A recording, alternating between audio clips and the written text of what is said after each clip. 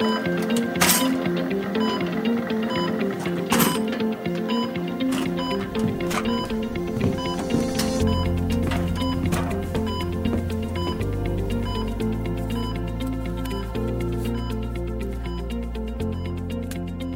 right, everyone, let's call a timeout. Hi, everyone. My name's Jason. Welcome to another episode of the Timeout podcast. Today, we're very fortunate to be speaking to Dr. Nick Enright, who is currently a ophthalmology registrar at the Eye and Ear Hospital in East Melbourne. Nick, welcome to the show. Thanks, Jason. Pleasure to be here. Appreciate the invitation. For those of us who haven't met you before, Nick, do you want to tell everyone a little bit about yourself? So I'm 35. I'm a registrar, an eye registrar at the Eye and Ear, where most of the Victorian trainees are. I'm in my third year, and it's a 5-year training program. At home, I live with my wife, Anna, and we just had a baby, 8-week-old baby, Eloise. Oh, congratulations. Thanks. Yeah, it's great. She's sleeping next door. And it's taking care of her. So it's a good time for lockdown, actually, as new parents.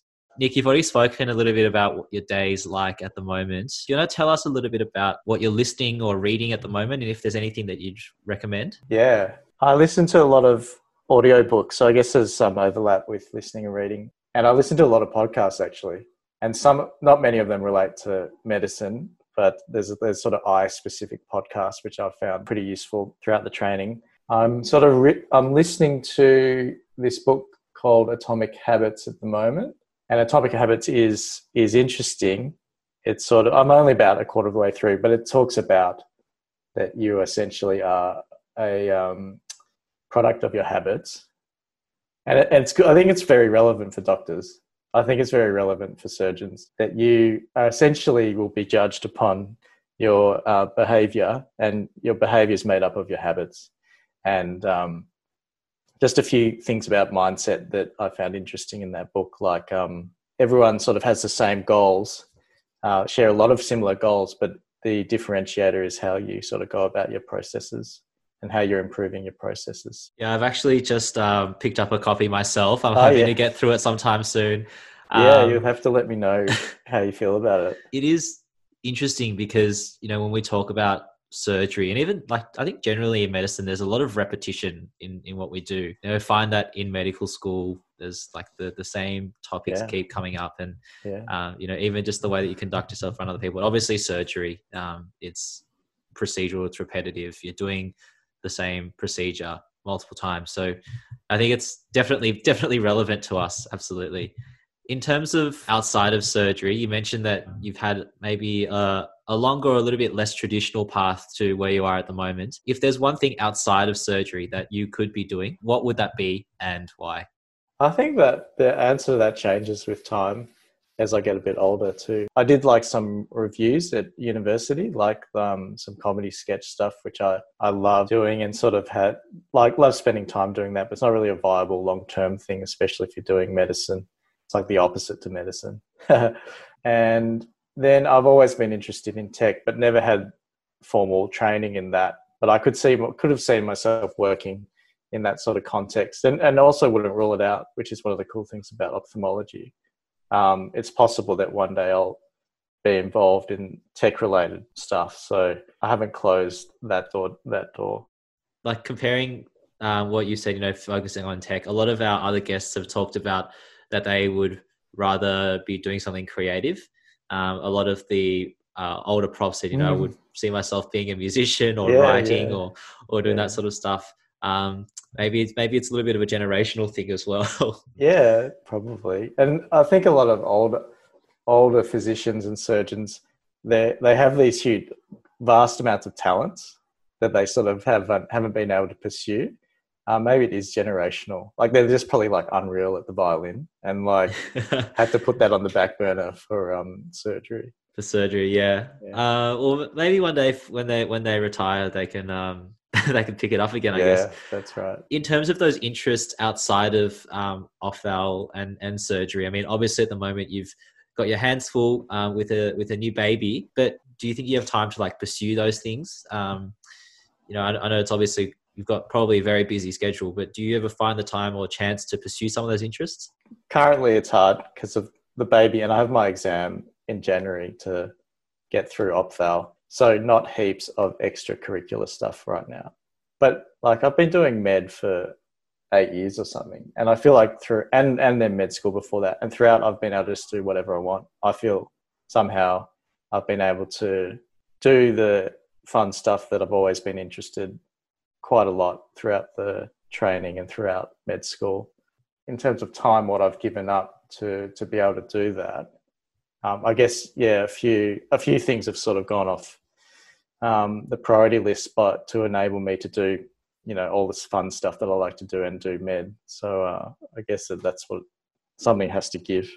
Do you find that compromise that you have to make in terms of the time that you're able to dedicate to other things? Do you find that balance sometimes difficult to navigate as a registrar compared to when you were a resident and a medical student? Do you find it any different? I actually think you might have heard this from other people, that you get clarity as a registrar and your requirements of you and your time become more tangible. So then you can allocate time more effectively, I think. But when you're a resident or in med school, the feeling is you could always be doing something to progress yourself. It's a dreadful feeling. So then to spend time baking a cake or going for a run or something, you probably feel like, oh, I shouldn't really be doing this so much if I've got a paper that I need to be finishing. But I found once I became a registrar, the amount of time I had to spend doing work stuff was about the same, but you sort of knew what it was. Like I have an exam coming up and I just have to get through that. Or I've got surgery tomorrow, I have to read about the patients, but that's like a bit easier to allocate. Well, I think that's something that we definitely want to explore a little bit later in the show. I guess we'll find out a little bit more about you. And the way that we always like to do this is to start with you growing up.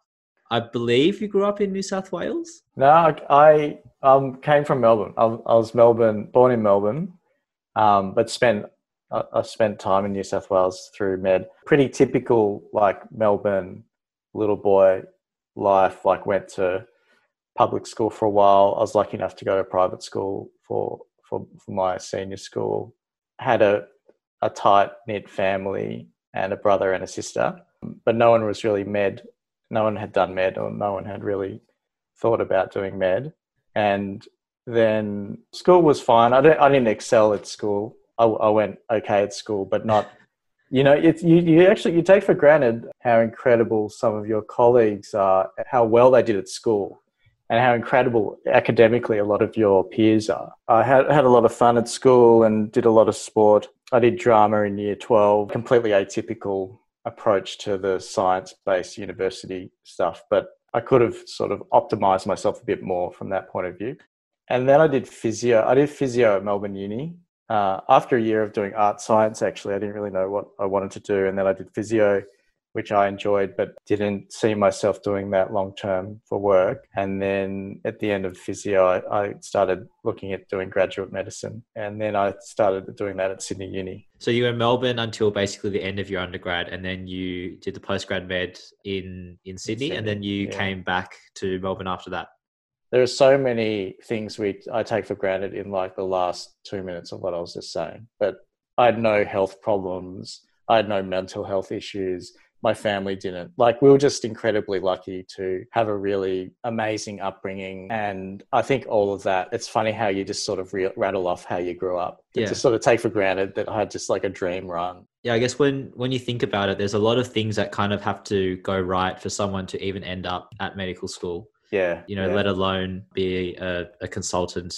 So you said that you kind of maybe took a bit of an atypical approach to optimizing yourself for like a medical kind of pathway. And it seems like maybe you weren't thinking about medicine until a little bit later. Did it ever cross your mind, like when you were in high school, that this is, something that you saw yourself doing? I think I had the feeling I'd like to do it, but didn't feel like my marks were getting me to a place where I could easily do that in Melbourne. I did apply for medicine, didn't get in anywhere. And I sort of probably just took myself out of it a little bit, which I'm sure a lot of people do. I think it's easy sometimes just to say, oh, that's not actually my goal, and to sort of shy away from things a little bit, especially when you're 17, 18, it's quite hard to. Yeah, it's difficult to have that perspective, I think. Yeah, quite hard to tell everyone your goals and go for them because it's scary. What drew you to physiotherapy? What did you like about it? I think I like the people who are doing it. So I got a sense of those people. I always liked health, and I could see myself doing it at the time that I applied, one-on-one time with patients or hospital-based work both seemed pretty interesting to me. And maybe also in the back of my mind, you could do medicine at the end, although that probably wasn't front of mind when I started doing it, actually. Okay. And the pathway to graduate medicine wasn't as well trodden, I think, or just not well known, that it's actually a reasonably effective way of doing med. And so, I mean, in terms of your interest in medicine, so I guess the health interest is always there. You know, you said that like when you got towards the end of your physio degree, you said that it wasn't something you saw yourself doing long term. What prompted you to say, let's give medicine another crack? Yeah, I think I was surprised by some of the physio stuff. It's very like manual, repetitive work, which I just thought there's a ceiling on that. Like I just didn't think I was cut out to actually do that physically for a long time. But the academic side of things was interesting. They're a really academic specialty. The things that I liked, I saw in medicine. Also, the ceiling for professional development and things like that was lower, I thought, for physios, unfortunately. There's a lot of excellent ones, a lot of amazing academic physios and amazing physios in the hospitals. Yeah, absolutely. But it just doesn't have that same pathway as medicine, nor the like international collegiality that medicine has and stuff like that. So I just thought medicine had more of those things that seem really interesting to me from physio without much downside. Although there's heaps of downside, but we'll probably talk about that.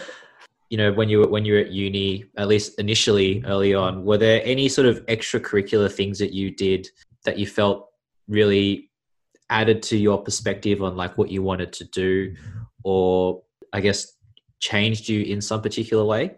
I think in terms of extracurricular stuff, nothing really was med related or that drove me towards med. Like I did these comedy shows, which were heaps of fun and probably opened me up to new groups of people and new ways of thinking and friends that I still chat to all the time. But I think that was more of a social development rather than steering me towards medicine. You come, as you said, from like an undergraduate physiotherapy background where you've already been exposed a little bit to patients and work in hospitals, whereas I think the majority of the people listening here, at least at postgraduate courses, we've been primarily science focused in our undergrad. So, you know, we haven't had that interaction with patients. We haven't seen what hospitals are like. We don't know what that whole clinical environment is.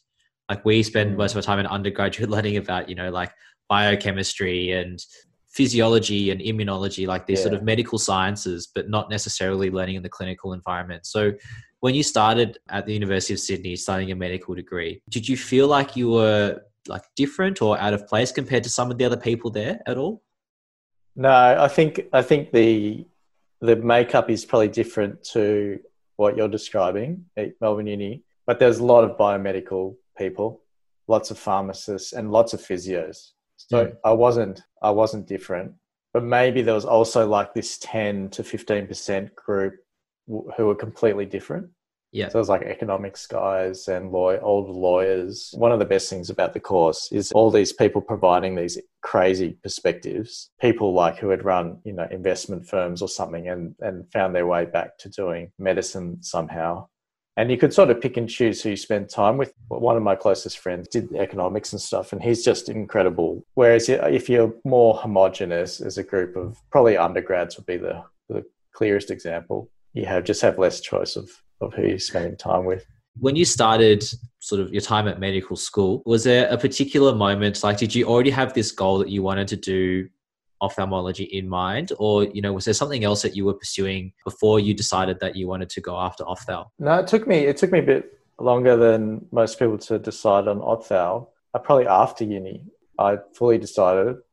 And during uni, I was sort of a bit more undifferentiated, and there were a lot of things I knew I wouldn't do, but could have still become a physician or a different kind of surgeon maybe. And I actually found it really hard to determine what I would like to do or be good at. Especially the surgical exposure is sort of hard to get as a med student, and to understand what a day-to-day life in a registrar and consultant would be in that specialty as well. So I remained fairly open for better or worse once I'd finished medicine. And I think I did some ED research at the end during my med degree, and didn't have huge interest in that, but it just was the opportunity that came up for me. In terms of like a general inclination, did you feel that you were more inclined to the surgical stuff or the sort of physician stuff? I think I was feeling I would like to do surgery, and then I started gearing up my rotations for that once I started doing internships and residency. I liked being in the operating theatre more than maybe some of my peers, but also still found it hard and a little bit intimidating, and sort of made me really nervous to be there. Like, I didn't relish it and thrive in that context. Some people do, and some people just find their way in theatre a lot and seem to develop these relationships quicker than others with surgical team. I don't think I was one of those people necessarily, but I liked being there and what they're actually doing and achieving during that time. So it probably was that. What things would you do to try and get some more exposure to those opportunities, given that you liked seeing that sort of stuff? You got to find the right person. Generally, they're a bit senior, but not too senior. A senior registrar or a junior consultant is a good type of person to speak to tell them that you're interested, because everyone resident down is sort of pushing each other out of the way a little bit to get into theatre in the first place. So they don't want to be worried about introducing the med student. So a comfortable senior registrar almost always respond to a med student being interested and wanting to come to theatre. It's good, and you can provide a buffer between them and the demanding consultant. In terms of having that conversation, how would you actually have that conversation if, this is maybe for more some of the preclinical students who've had their placements disrupted this year, if they are, if you're listening and you are someone who's interested in surgery, but you're not really sure how to get your foot in the door, like how do you actually have that conversation with a senior reg? Like, how do you even know who the senior reg is? Yeah, exactly. It's funny that hierarchy is so opaque sometimes. Well, the nurses know who the senior reg is always, so you can start there. And then I think it's a straightforward conversation. If you're frank and tell them, you haven't seen much and you'd love to see what surgery is like, you'll know pretty quickly if that's viable with that person or not. So no problem if it's not going to work out. You haven't lost anything. And then I think it's helpful if you know what's required before you're allowed in the theatre. If you speak to the theatre staff or the nurse in charge of the theatre, they have a very good idea about what the student needs to do. Like, you might need to pass a scrubbing competency assessment or something like that before you start, and just to know where the change rooms are and stuff like that and what to bring. If you can just make that one less thing that the reg has to worry about when you're together, like getting all those things in order. And if you can say, I'm accredited, I'm allowed to come, that goes a long way. So essentially just making it easier for them to integrate you into the team by not having to worry about the more baseline skills and competencies of what you need to do. Yeah.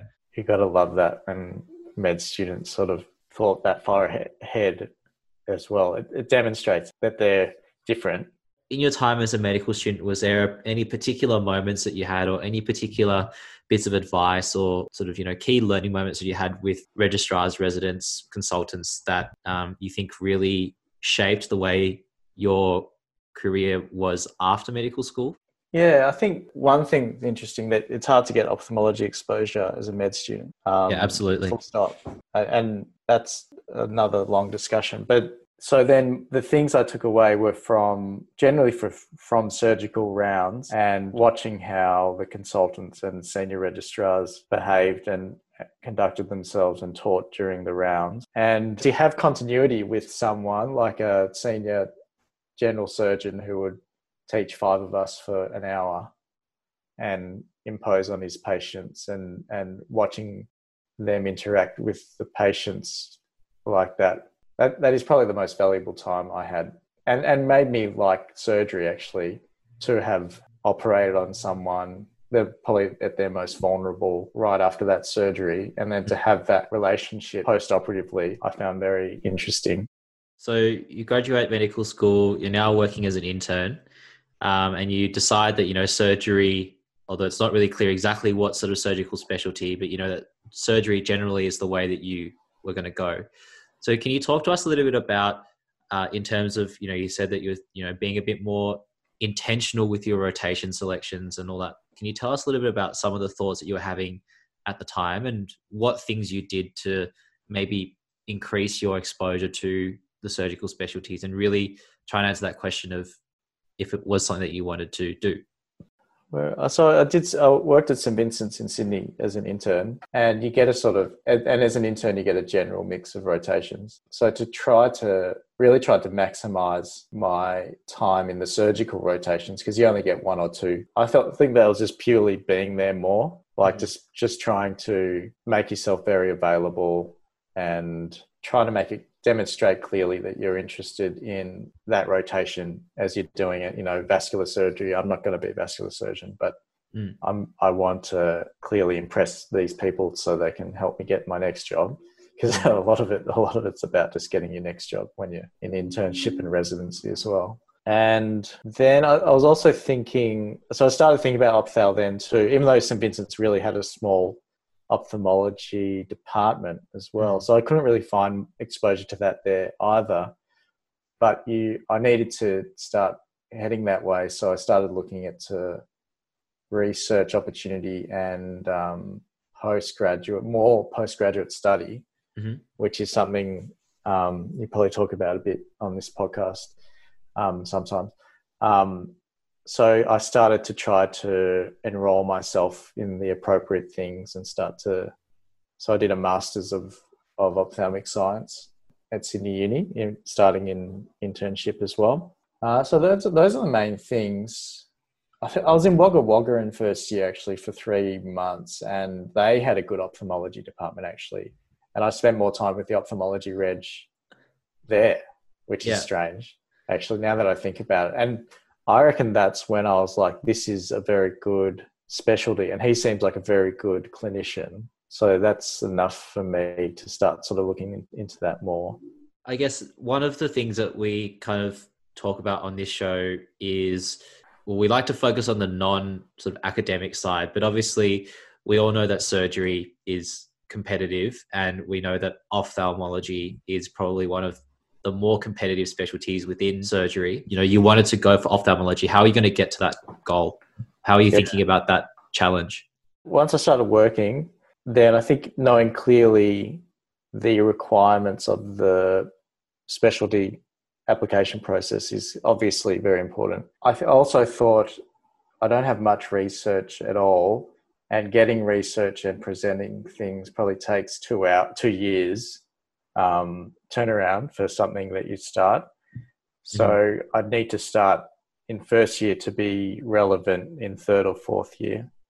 And then I sort of started to look at big picture stuff like, would I be happy to train anywhere in Australia for this specialty? For surgery in particular, I think that if you aren't able or willing to travel interstate for either an unaccredited job or to be on the training program, you shut yourself down a little bit. You can still obviously achieve that. A lot of people do. But if you're open to working anywhere in Australia, that's something you need to decide early as well.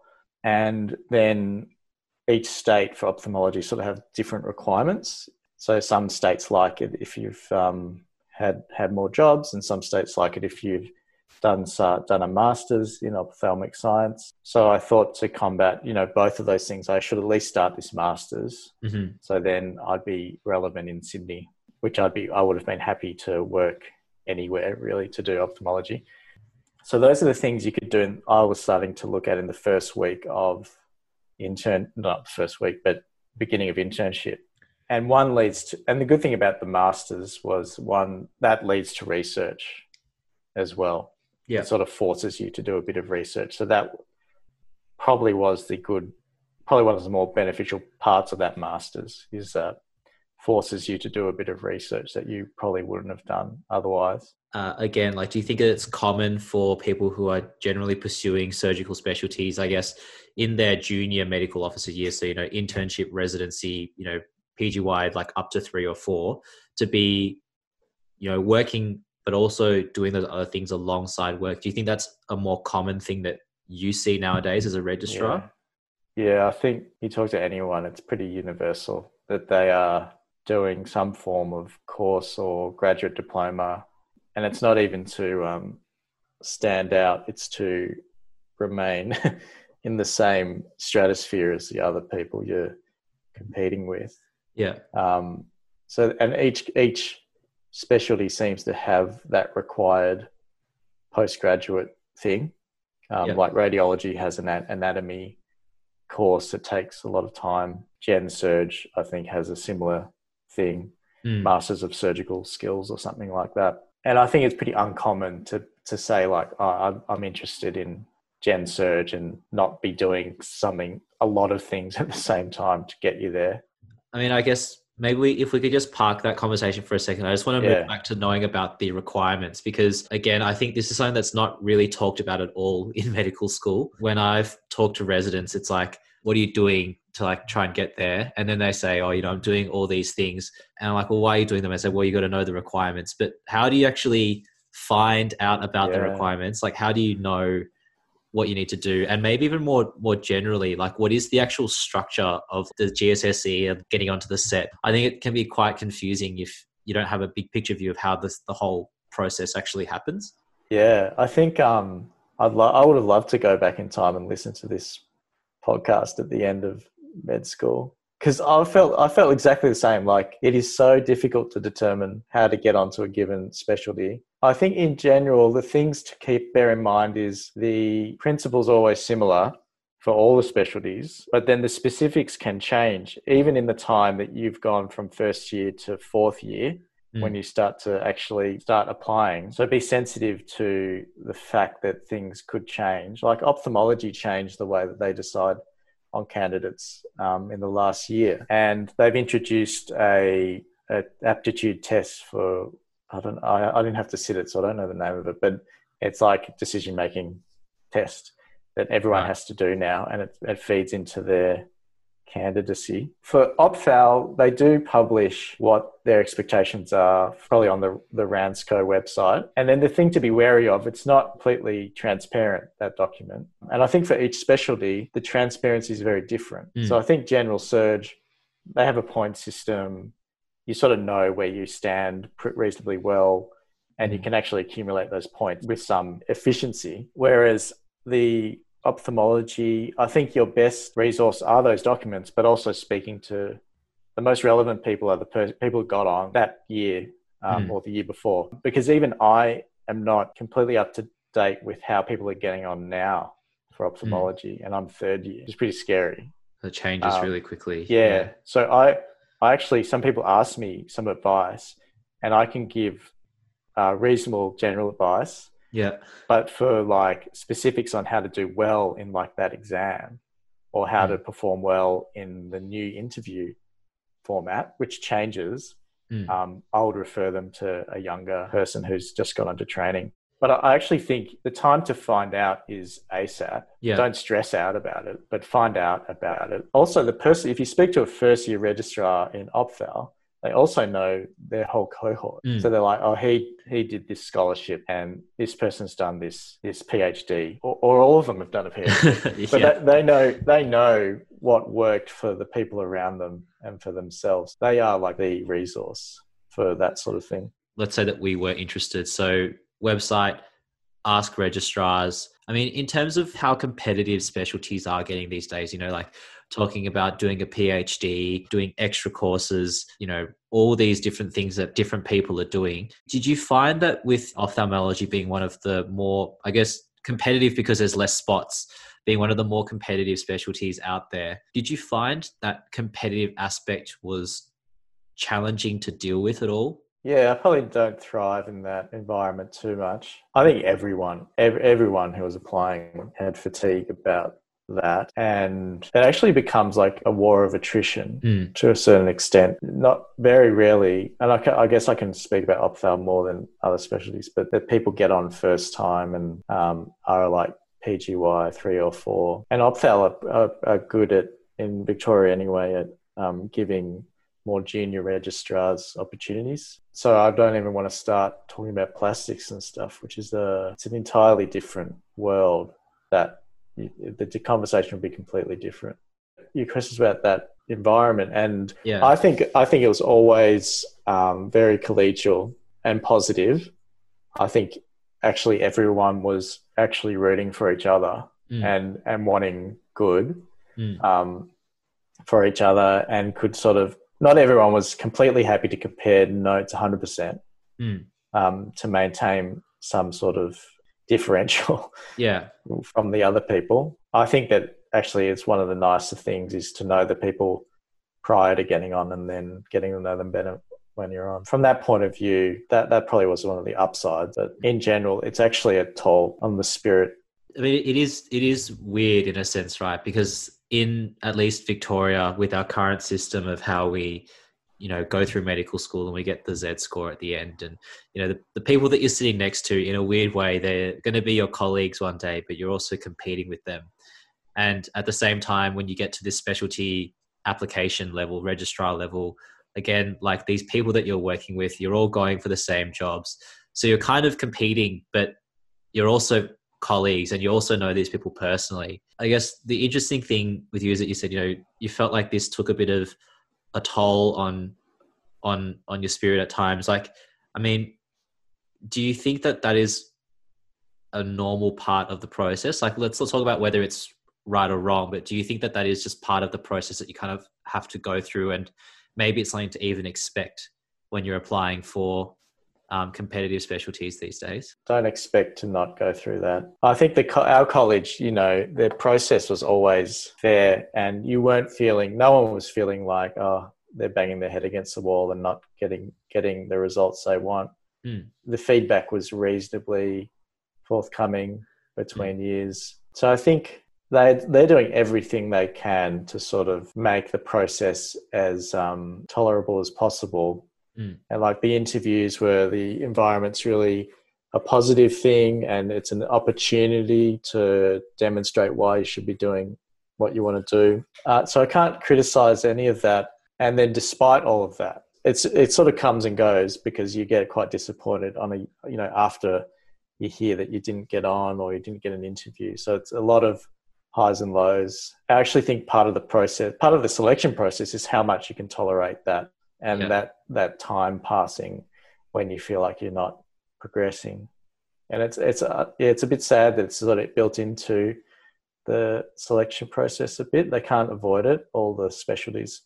There's a lot of people who stop doing it, stop trying. And it's hard to find those numbers, but you encounter them once you're a bit more senior. You meet people who, unfortunately, they just had to stop trying to do that for a while because of family stuff, or there's always a reason. So I think expect it, but don't expect to like it either. Medicine overall, all of it is hard, and there's no sort of getting around that fact. When people talk about like resilience, like being resilient, and I think that's fair, but on the other side too, it's just got to accept that like it's difficult, like what we do, and it's competitive, and there's a lot of very able people that are going for the same positions. In terms of like, once you got onto the program, how did your perspective on training on ophthalmology change, if at all? Once you sort of get over that hurdle, when you're on the other side, how does life change? How does your perspective on things shift, if it does? I think that ophthalmology, Victoria, is probably peculiar in that when you're first year, they're very, very supportive, and they teach you so much in that first year without burdening you too much with a lot of responsibility and stress and long hours. So the actual transition is huge, because you're often doing something quite busy the year prior. All my expectations for the program were met very quickly. And I was expecting it to be incredible. And it was and still is. But then you could ask someone, if I was doing vascular surgery or neurosurgery, I think first year for some people could be the most stressful year they've ever had. And it depends on heaps of factors like what department you end up in, whether you had to go into state to do that, your level of experience before you enter the training program. Huge amount of factors to determine how happy you are in the first year of training. Opthal is pretty, I feel like, well known for training surgeons from the fundamentals up. They don't expect you to be able to do microscopic surgery because you can't access it. Yeah. So they facilitate that with all these virtual reality microscopic training, which is incredible. Yeah, it sounds sick. Yeah. Yeah, it's special. Whereas if you're doing busy jobs for other specialties, then you're required to be able to do dozens of procedures safely, supervised or unsupervised. So the conversation is really different. Maybe life as a registrar now. At the moment, I think you said you're working nights at the moment. Is that right? In terms of like a typical day for you, can you run us through like what that kind of involves? Again, for students, we don't really often get to follow a reg around for the whole day and kind of see into the mysterious world of the surgical registrar. So can you take us through that? So this is when ophthalmology gets quite good. There's often no ward around, so not many inpatients. Yeah. And some people, I like ward rounds actually. I like taking care of people with a team, but you normally have no one to see in the morning because if you did surgery the next day, they will come to a clinic. It's all very civilized. A typical day would probably be you operate for half of it and you're in clinic the other half. Mm-hmm. And so you'd be up early, getting to theatre early, getting prepared for each of your cases because you have a few little things to arrange for each person. Mm-hmm. So if we're doing cataract surgery, which is a typical thing, each person needs their own lens that we're going to put in the eye after we take the cataract out. And then they might have certain requirements that you'd speak to the anaesthetist about. And if you have time, you examine the patients as well, which is nice, before the surgery. And then, so you might be there at 7:30, which is still pretty good in the scheme of things, mind you. Yeah. And surgery you might have 4 surgeries and then you're finished up by lunchtime. Mm-hmm. Rarely do things go over time or get very complicated. And there's a lot of support there. I'm doing this with a consultant at this stage. Mm-hmm. So surrounded by support from anaesthetic and surgical staff and the nursing staff. So it's actually, that might be specific to the eye and ear, it's quite a well-supported environment. Then clinic would be like a typical clinic. So lots of patients, there's some bosses there. You as a registrar, you need to get through a bit of work, plenty of opportunities to learn. The bosses will often just stop and teach you for a while. So the teaching component of ophthalmology is probably one of its strengths because there's time to teach in the clinic and surgically. People are very good at it and willing to do it. So you get taught really well. But clinic might finish at 5 or 6, never goes too bad. And then there might be some teaching in the evening, either in person, used to be in person, but now it's on Zoom, which works fine. You could do it while you're on the walking home or whatever. And ophthalmology is well taught via Zoom. A lot of really visual specialty. So lots of different pictures and everyone seems to have a collection of images to help with their own teaching. Yeah, I think that the particular things about that day are that the ward interaction's low. You're generally out on time. The surgeries are reasonably predictable. You generally won't hold up a lot of staff by something difficult happening, or not many urgent cases will be added to your list. That's for other surgical specialties, that's pretty rare. Yeah, it's unusual. Often your list is like, I know I've got these 2 cases, but there might be 2 more patients that aren't even in the hospital yet. We might be here till 9 p.m. I used to do jobs where you'd round after theatre at like 8 or 9 p.m. You do a board round. You'd be home by 9:30 and that was a pretty normal day. And to be back at 6 a.m. for a ward round. it's chalk and cheese in some ways. Mm. I think most of those things are good, but you lose some stuff by not having a ward presence and not having a huge team around you, which some people really want those things, which I understand. Like, I get that. But if you want to be able to pick your kid up from school, like, ophthalmology is a great choice. It's amazing. Before you got into the program, you did a year with neurosurgery as a unaccredited registrar as well. Yeah, that's right. I guess in terms of even that unaccredited registrar job, how do you manage that just constant grind of the hours? That's something that I've always wondered. You see these registrars, like as a student, you go home and they're still there. And then when you come in the morning, they've already been there. What happens after you leave hospital? Like, how do you manage that grind as a registrar? Yeah, it's funny. You'll evolve, Jason. You'll be surprised with what will change about you by the time you're doing these jobs. And it becomes like innate. And I think a lot of the drivers, some of it is being able to help your bosses and to be known as a good worker in that team. But I think the majority of it is the patients. And you actually don't realize that that's why you're there at 10 p.m. If you it's like, oh, I'm just doing work. But actually you're just trying to help someone. And I think that all the incredible registrars I've worked with who flow through that day and don't seem to be hating being at work and feel like they just need to be, that they belong there at that time, it's all driven by helping the patients and helping the other staff. So helping their immediate colleagues and the nursing staff, and probably therefore making also the boss who's on call's life easier as well. So there's heaps of external factors that are sort of pushing that person towards getting through work till 10 p.m.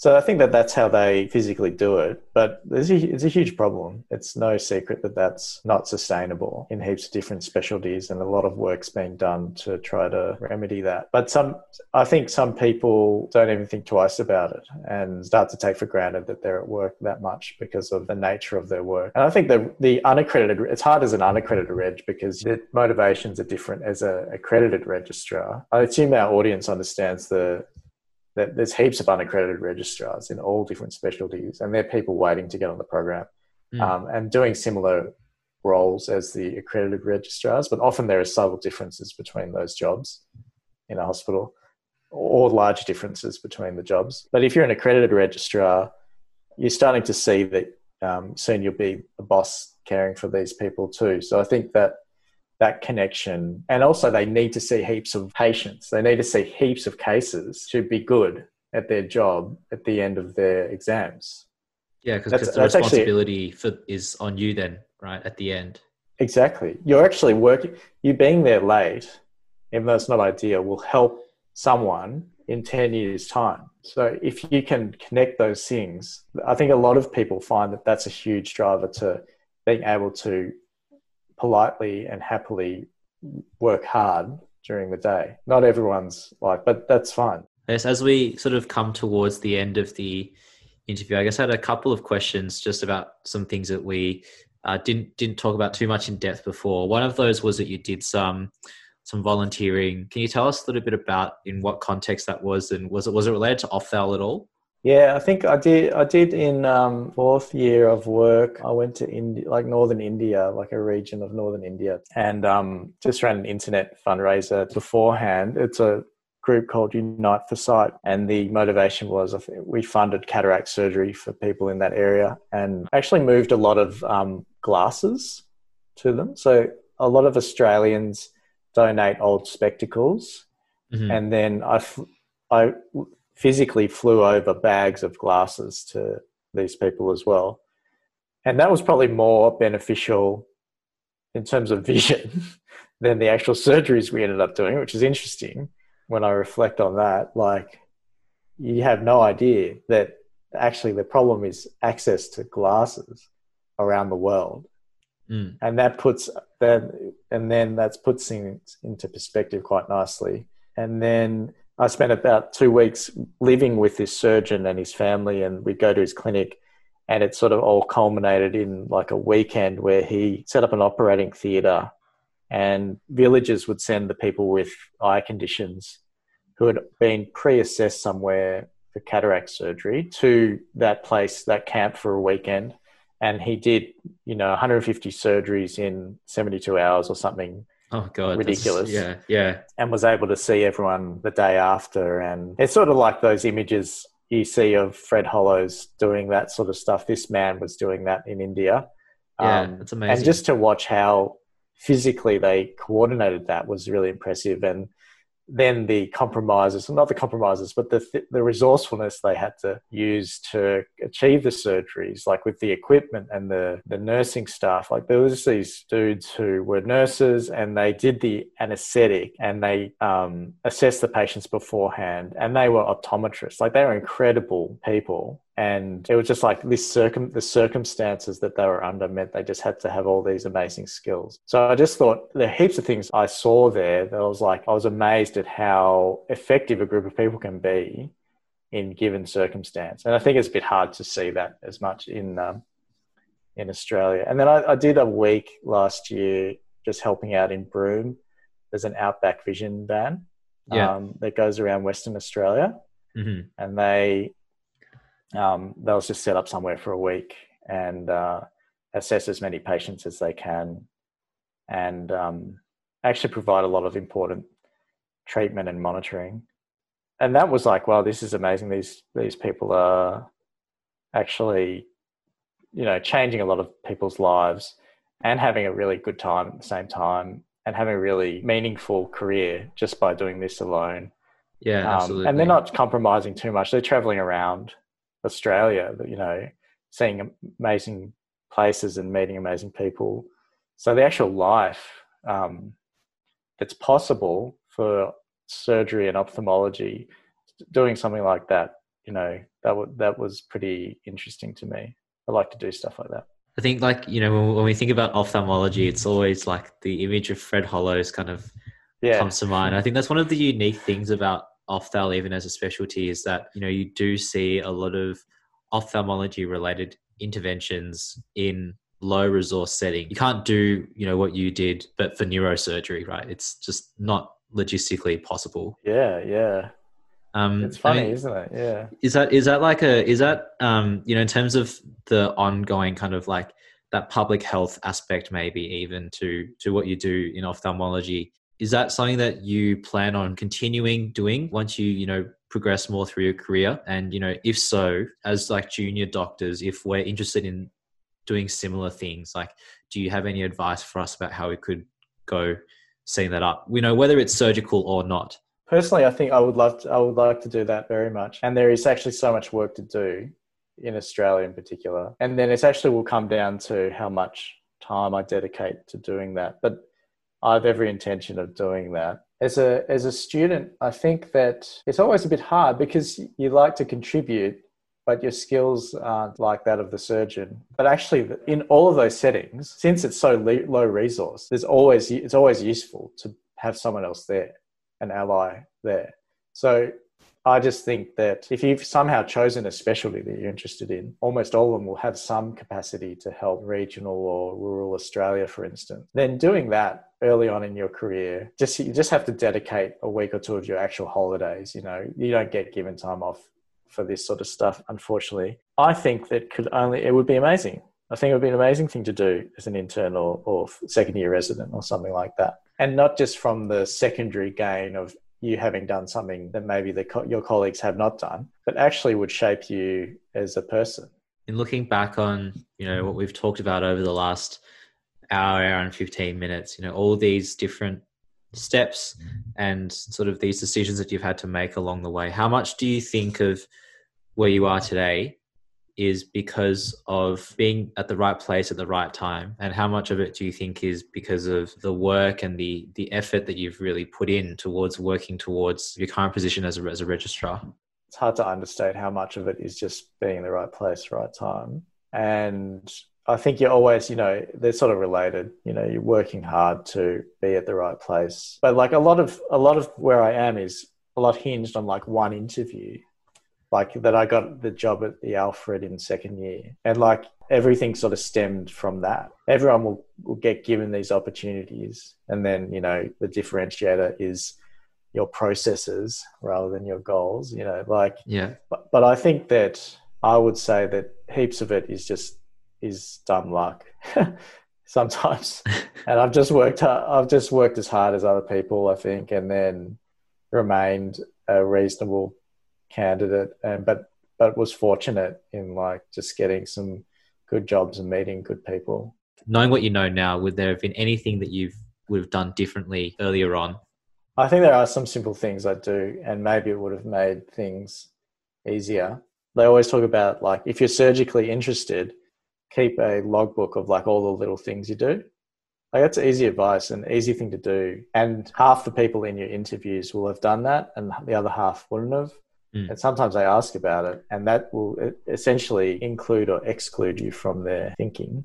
Even like cannulas and stuff, get down into like the minutiae, like all the surgical training people, like that sort of thing. And to be more open and looking for all these strange opportunities earlier, I think, like scholarships, and you can get awards at uni that I didn't really know about, doing volunteering earlier, or these things are all happening all the time. It's like checking for a fever, like you won't know unless you look for it, sort of thing.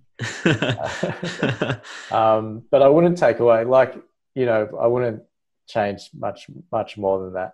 I've been lucky. And then maybe the last question, in terms of good advice or bad advice that you've received, maybe what do you think is the one piece of good advice that you sort of leaned on? Maybe what's one piece of advice that you think is something that you hear commonly, you know, hear it all the time, but maybe isn't as good as it could be? They're sort of contradictory. I think the good advice is to sort of have a backup plan, have a viable option in case something happens that it doesn't go your way. And you have to be active about that. Otherwise, you'll be at a loss, and it'll be too late. So to culture like an interest in pathology or radiology, or keeping an eye on how physicians training works, you know, that can't be bad advice. Like, that just seems sensible. But then on the converse, I think the bad advice I got was that it's ultra competitive and it's very difficult to do surgical specialties. It's true, but that advice shouldn't be used to discourage people. It's a huge deterrent. I think that the numbers for surgical specialties sort themselves out pretty well by people hearing how difficult different surgical specialties are, and just not pursuing that. So that advice is useful, that it sort of gets spread around, and that opthal and plastics and stuff are quite difficult. So you can use that to your advantage a little bit. So you can sort of leverage that a little bit. And just like a lot of people have stopped trying to do this before they even started. Those pieces of advice are sort of counter to each other a little bit. I think you can use that to your advantage a bit. The one thing I'll say, ENT is very difficult to get onto.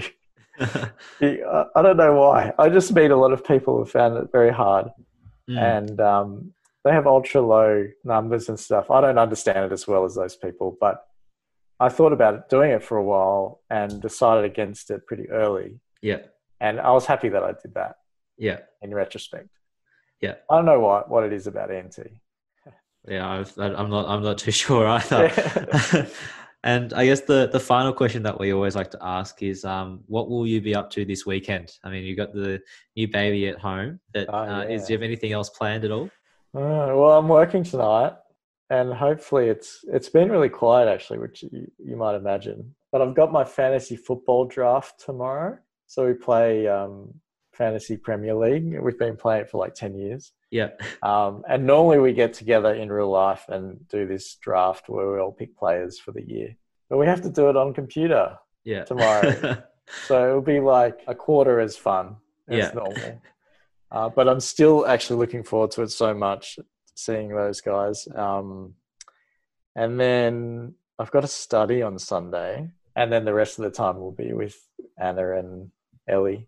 I mean, obviously, I don't want to keep you for any more of your time today. Like, it would have been really interesting to talk about exam prep and that whole world of things, I guess, in terms of like once you are a registrar and you're sort of coming towards the end of that training process. But Nick, I'd just like to say thank you so much for your time today for what's been a very transparent and open conversation about how life is as a registrar, what training is like, and particularly for not just for me, but for all of the other students who are coming towards the end of medical school and starting and thinking about entering the workforce next year. I think the sort of things that we've talked about today will be practical and also help us to give a bit of bigger picture perspective, and maybe even help us to have a conversation with a senior registrar and tell them that we're interested in surgery. So thank you so much for your time. I really appreciate it. You're welcome, Jason. It was heaps of fun, and I'd love to come back maybe when we can see each other in person. Absolutely, that'd be great. We should definitely tee that up. Thanks so much for tuning into today's episode of the Time Out podcast. If you'd like to hear more from us in the future, please consider subscribing to the show on the Apple and Spotify podcast platforms. If you'd like to contact us or have any thoughts that you'd like to share, please do so via our Facebook page, the Surgical Students Society of Melbourne. The Surgical Students Society of Melbourne would like to thank our two major sponsors for 2020, the Medical Indemnity Protection Society and the Department of Surgery at the University of Melbourne, for their ongoing support. Please find in the show description a link for the Department of Surgery's e-learning module entitled Pathways to Career Progression, as well as 2 links from MIPS for students. The Surgical Students Society of Melbourne would also like to thank Michelle Andrews, who's the co-host of the Shameless podcast, for her support in helping us to put this program together. You can find the Shameless podcast on Apple and Spotify podcasts as well. This episode was edited by Karen Gunatilaka and Alex Grogan. Special thanks to Jenny Pham and Rashan Kari for their help in organising today's guests. My name's Jason, and I hope that you'll tune in again soon.